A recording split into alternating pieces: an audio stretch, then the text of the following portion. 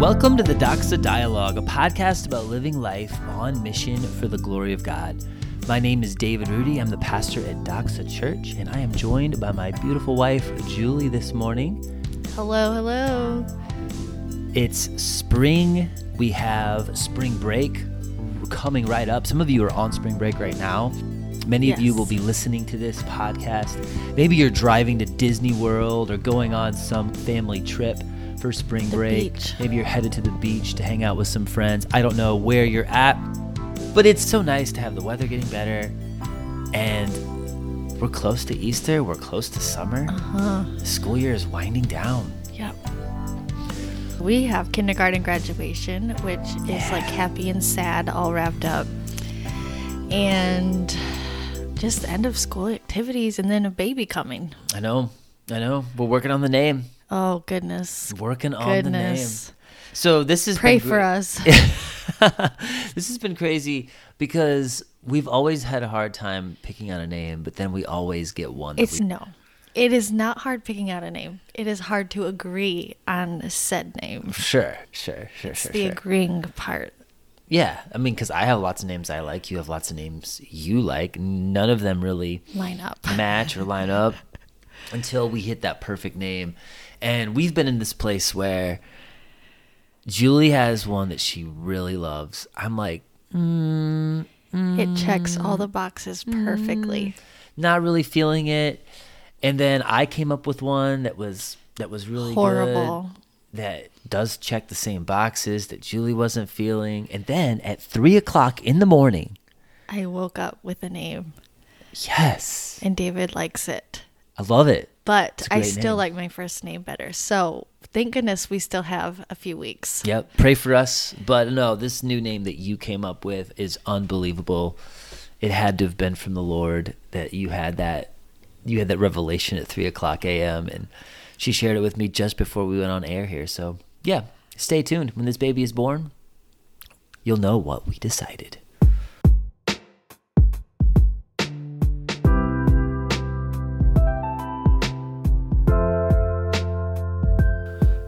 But we're in a series right now called Chosen Sojourners. We're going through the book of 1 Peter, and I just preached a message from the first 12 verses of chapter 1. And Peter is setting up the 3 different themes that he's going to be weaving in and out throughout the rest of this letter in these first 12 verses. So we wanted to talk about one of those 3 themes, but I guess I should tell you the 3 themes first. You have living hope. Jesus Christ is our living hope. Present suffering. The church right now is really starting to feel the pressure of the Roman Empire. And then future glory. Peter has a great outlook throughout the whole letter. He's just pushing our eyes forward to the living hope we have in Jesus Christ and the ultimate salvation that we're going to have with him, the glorification of our Creator.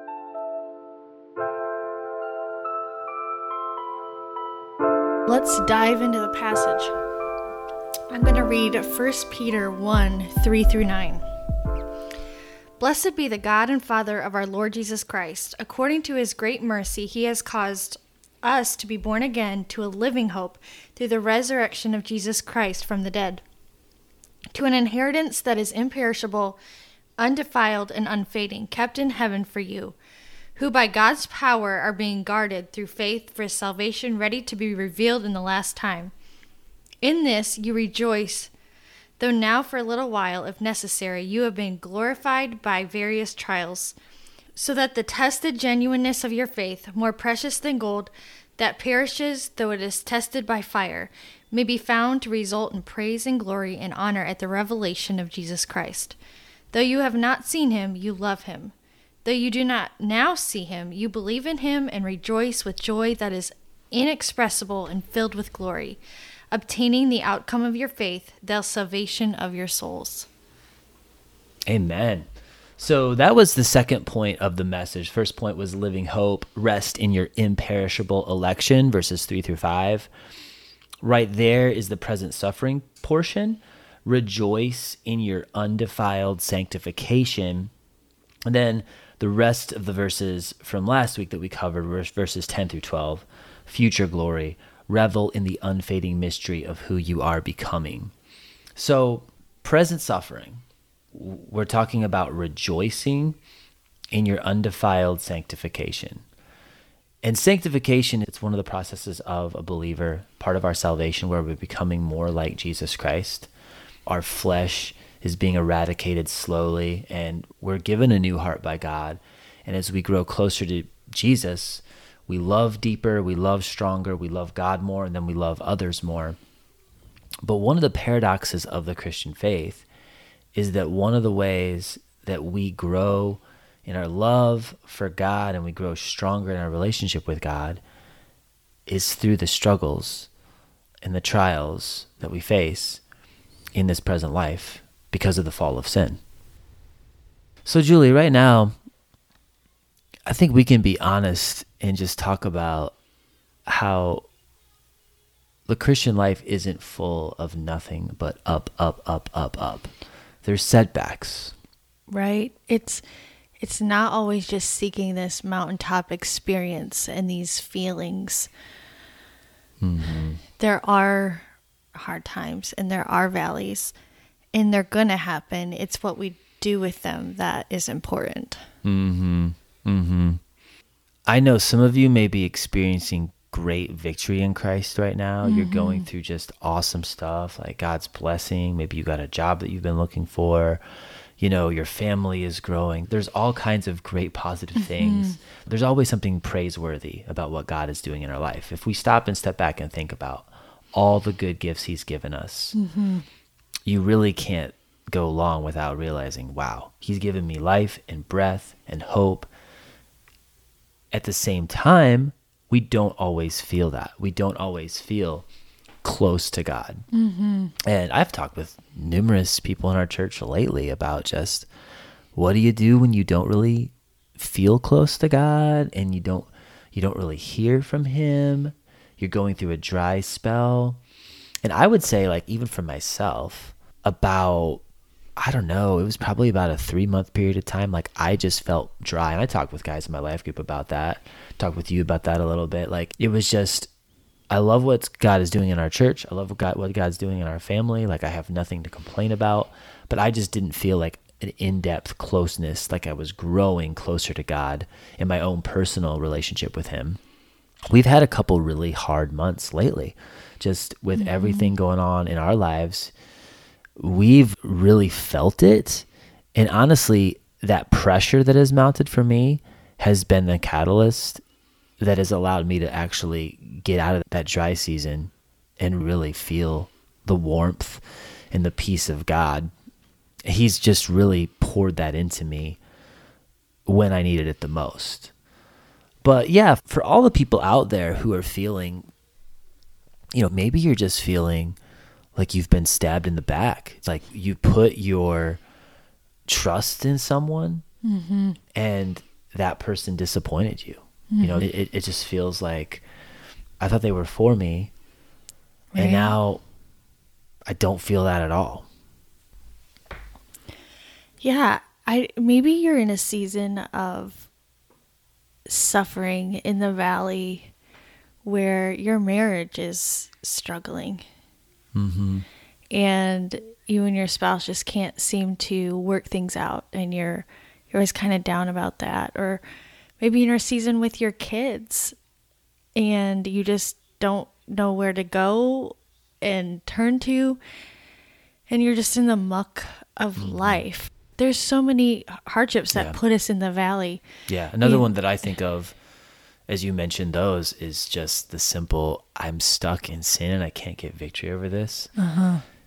That can be anyone from a teenager listening to a retired person whose kids are out of the home now, and anyone in between, where it's like, man, my flesh, I just can't seem to get past this and snap out of this. And I see it affecting me in negative ways.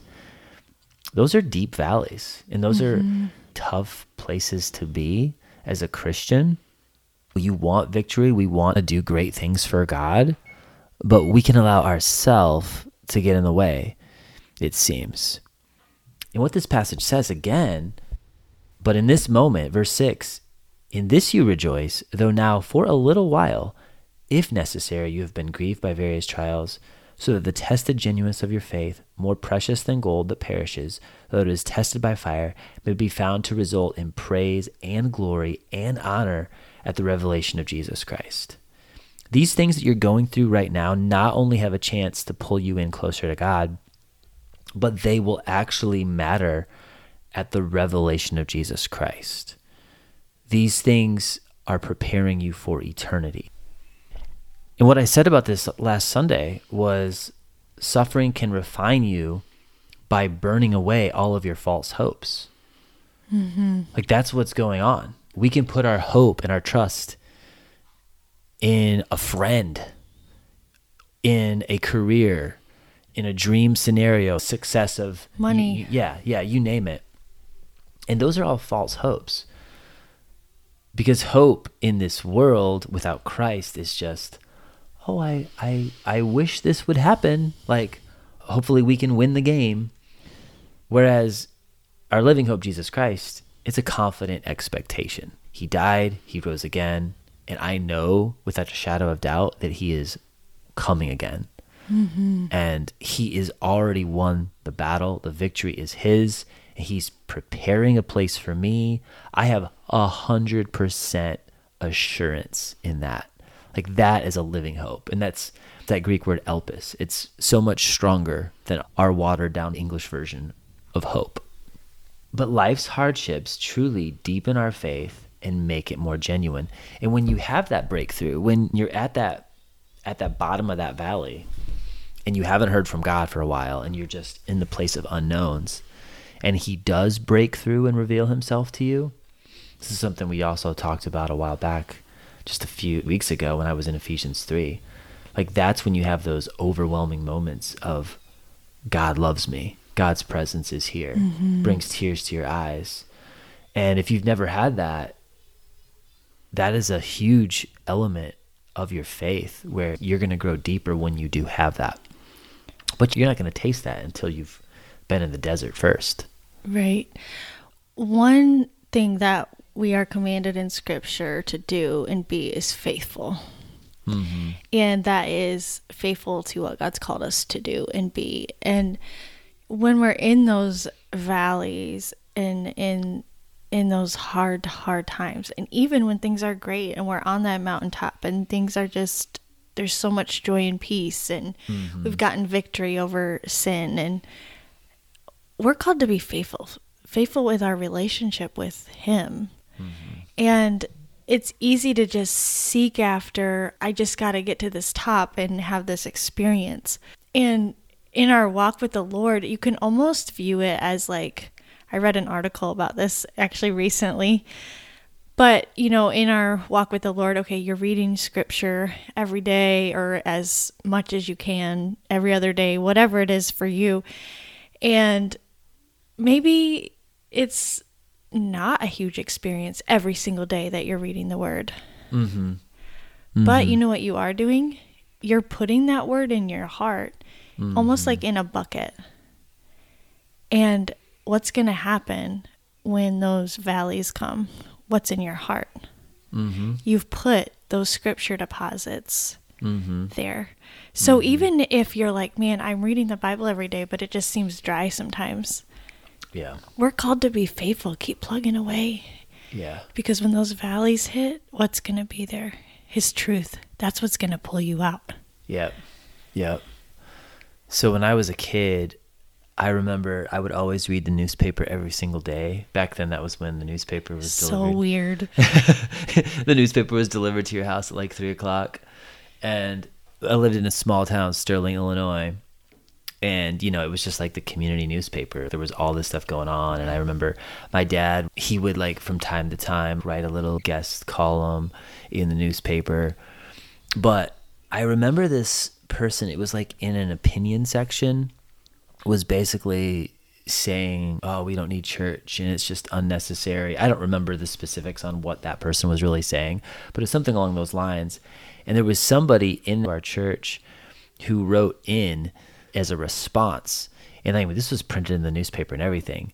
But this person just said like, hey, look, I don't remember every single meal I ate over the last like 10 years. I remember very few of them. There's maybe 3 or 4 that stick out that were just really amazing meals. I was starving and it just hit the spot perfectly. What would you say about my meals? What sticks out to you? Oh, Julie, your meals got to be the salmon, the grilled salmon with the strawberries, blueberries, feta cheese, and the perfect salad to go with that salmon. We eat it a lot. That's a good one. But you know what I mean? Like, you'll have some meals. I remember one time, like, there was a flood and we had to bail water out of our basement. And this was when I was in high school. The appraiser was coming because we were moving and they were supposed to be checking out our house, and we had to get all this water out of our basement. And like for probably 6 hours, we just bailed water out of our basement up and down the stairs. And I was so starving. And then my mom had some leftover banana pudding in the refrigerator and I ate that. And it was literally like manna from heaven. It was the best thing in the world. I still remember how good that was. And then we had Papa John's pizza after that. And it was just like, yes, this pizza is so good. It was because I was so hungry. But getting back to the actual analogy here, being faithful to church, like making that a commitment where I'm going to learn from God's word. I'm going to hear doctrine preached from the pulpit. Are you going to remember everything that's said in the sermons? Of course not. But you're just feeding your soul with truth that's there. And if you didn't have that, you would starve. And it's not just the sermon, it's worship too. Mm-hmm. Yeah. And the fellowship with people, all of that. Yeah, all of that. If you don't have a diet of that, you're going to be famished. And when you're strained and when you go through a stressful situation, if your body is famished and you don't have the right ingredients in your body, you're going to get sick and things are going to go very poorly. But if you eat the meat of the word and you have the fellowship with the saints and you're following God's plan of what he's called you to do, you're going to be prepared to weather through that. You know, you have a little reserve. Like, you don't need to be an anemic, skinny person, but just have something there that your body can use when it really needs it. And speaking of that, a passage of scripture that we've really enjoyed looking at recently together is Psalm 139. Would you like to read a couple of those verses for us? Yeah, David and I have been going through a gospel care discipleship cohort, and we have Zoom meetings every week, and God is really working in our hearts in big ways through this, and we're excited to roll out what we are experiencing in the fall with our church. But one of the things in this discipleship gospel care group that we are in is just a new look at abiding in the Lord and abiding in Scripture. And every one of us have a story, every single one of us. And how does that story fit into God's story? How can we gospel care us out of the valley? Yeah. So Psalm 139 has just been a big encouragement. And this is kind of a popular psalm. You probably are familiar with it. I'm just going to read a portion of Psalm 139, but I do encourage you, after you read this in the next few days, set some time aside to read this and circle or write out all the action words of what God has done for us and pray through that. But I am just going to read 7 through 12. Where shall I go from your spirit, or where shall I flee from your presence? If I ascend to heaven, you are there. If I make my bed in Sheol, you are there. If I take the wings of the morning and dwell in the uttermost parts of the sea, even there your hand shall lead me, and your right hand shall hold me. If I say, surely the darkness shall cover me, and the light about me be night. Even the darkness is not dark to you. The night is bright as the day, for darkness is as light with you.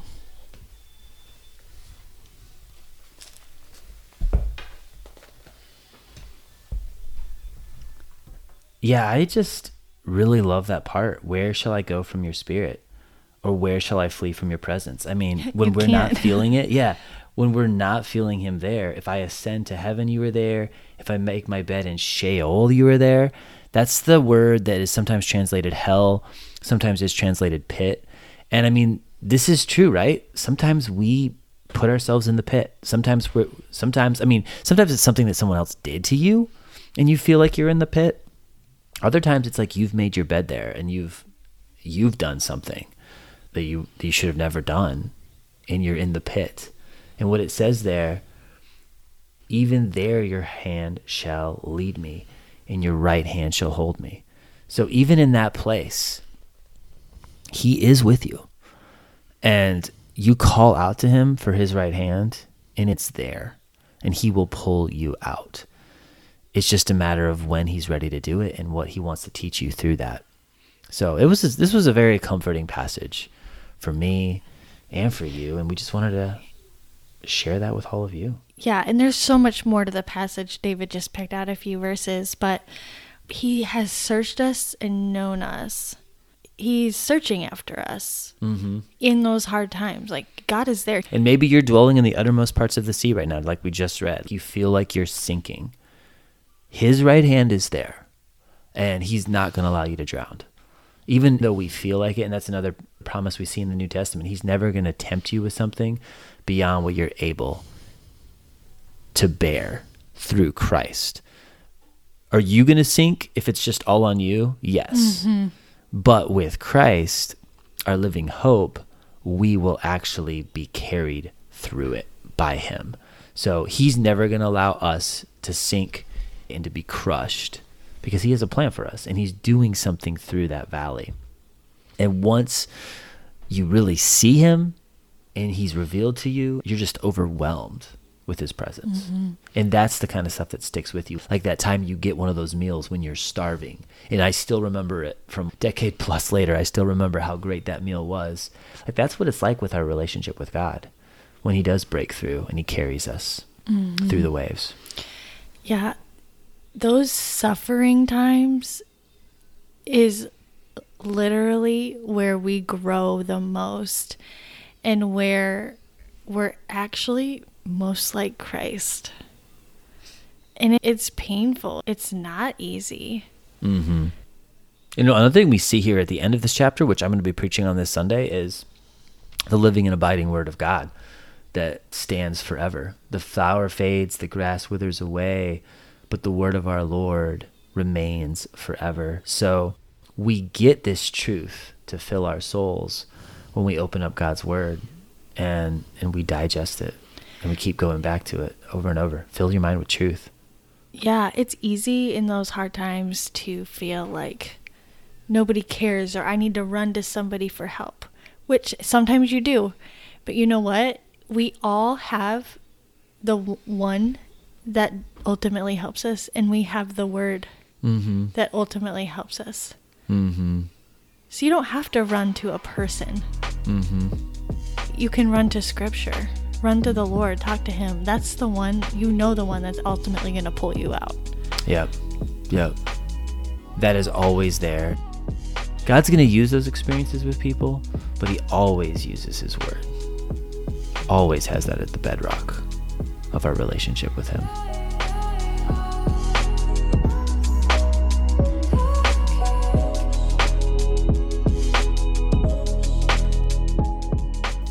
So I don't know where you're at. Maybe you're on the mountaintop right now. Maybe you're in the valley. Maybe you're like halfway up the valley, almost to the mountaintop. How are you handling where you're at? Do you have things to praise the Lord for? Even in the lowest part of the pit, there are things to praise the Lord for. Are you going to scripture or asking someone, hey, I'm struggling with this. Could you give me some scripture to help me with that? If you're not super familiar with everything in the word, of course, you can always come to us and other people at church and ask that. That's good. Well, thanks for listening, and hopefully this was helpful for you. We love having the Doxa dialogue, and I'm looking forward to just taking a portion of all of these messages in 1 Peter and elaborating a little bit more on them in the next few weeks. So until we meet again, I'll see you next week. You are loved.